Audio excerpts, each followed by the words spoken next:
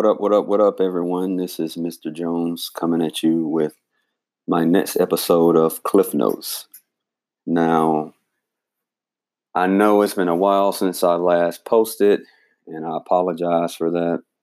Um, Life gets in the way, but there's still no excuse.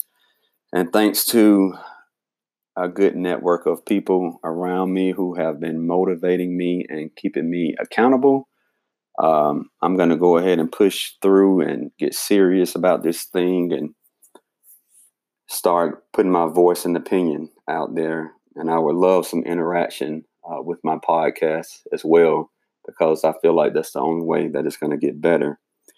So with that being said, this podcast is going to be probably a 2-part series, and it's going to be about manhood. Now, the other day I posted on Facebook and was asking the ladies what was their true definition of manhood. And I got some good responses. Didn't get a whole lot, but the responses that I received were very informative. And I went through them and picked out the top 5 that stood out to me. Of course, the first was he needs to be saved or God-fearing. The second was that he needs to be mature. The third was his ability to commit. The fourth was willingness to be vulnerable. And lastly, take care of his family. Now, with that being said, let me go back to a podcast that I was on with my good friend Ryan, who has a podcast called Remix the Dad.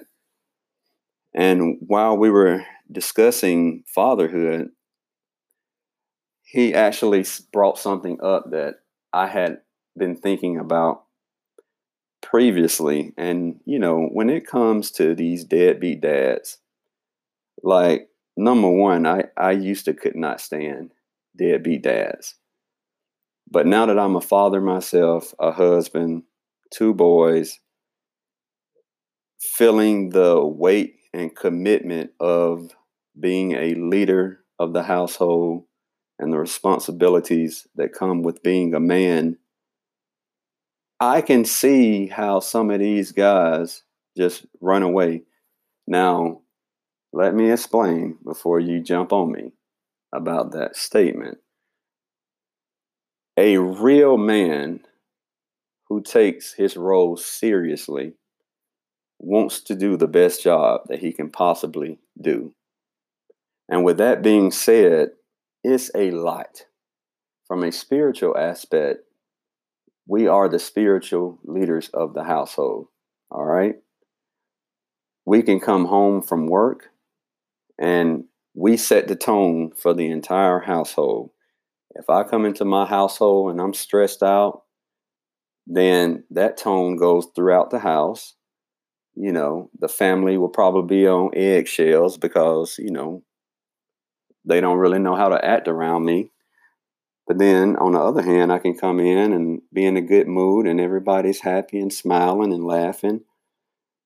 And so, that along with providing for the family, making sure that everybody's taken care of, a roof is over their head, the mouths are being fed. And then outside of that, focusing on yourself and improving yourself as a man. Because as you become more mature, there are going to be people that you're going to have to, cut out your life. You're going to have to start taking me time out for yourself just so you can stay sharp. Because if you don't take care of yourself, nobody else will. And a lot of what I'm telling you all have come from personal experiences. That's the only way I know how to communicate is by using my own testimony. So I wanted to pick the women's mind to see what their definition of manhood was, just so other men out there can understand what the expectations are from them. But ladies, on the flip side, I want you all to understand that being a man is very difficult. And I know you all are probably laughing right now because I know a woman's role is probably much harder. But you have to understand, emotionally, women are far stronger than men. And one thing that stood out to me in this list from the Facebook post was willingness to be vulnerable. I cannot tell you as a man how difficult that is for us. Every man that I know struggles with this, as well as myself. I actually just started being more transparent and vulnerable with my wife over the past year because we are raised to take it all in, not complain, don't cry, suck it up. And what happens is all the emotions that we go through, we just put it into a shell, which is totally not good because over time, it's going to lead to depression. It's going to lead to low self esteem, um, anger issues, disconnections. So, with that being said, if you all do come across, a man and he's not vulnerable, don't hold that against him because I'm pretty sure 99% of the men out there are going to be that way. Um, but also, it takes a real man to commit to the responsibility of being the spiritual head, the leader of the family, a good provider. It takes a real man who wants to do that opposed to just running away. It's easy to run away, and a lot of men do. But just understand that we need as much support and encouragement as you all can give us.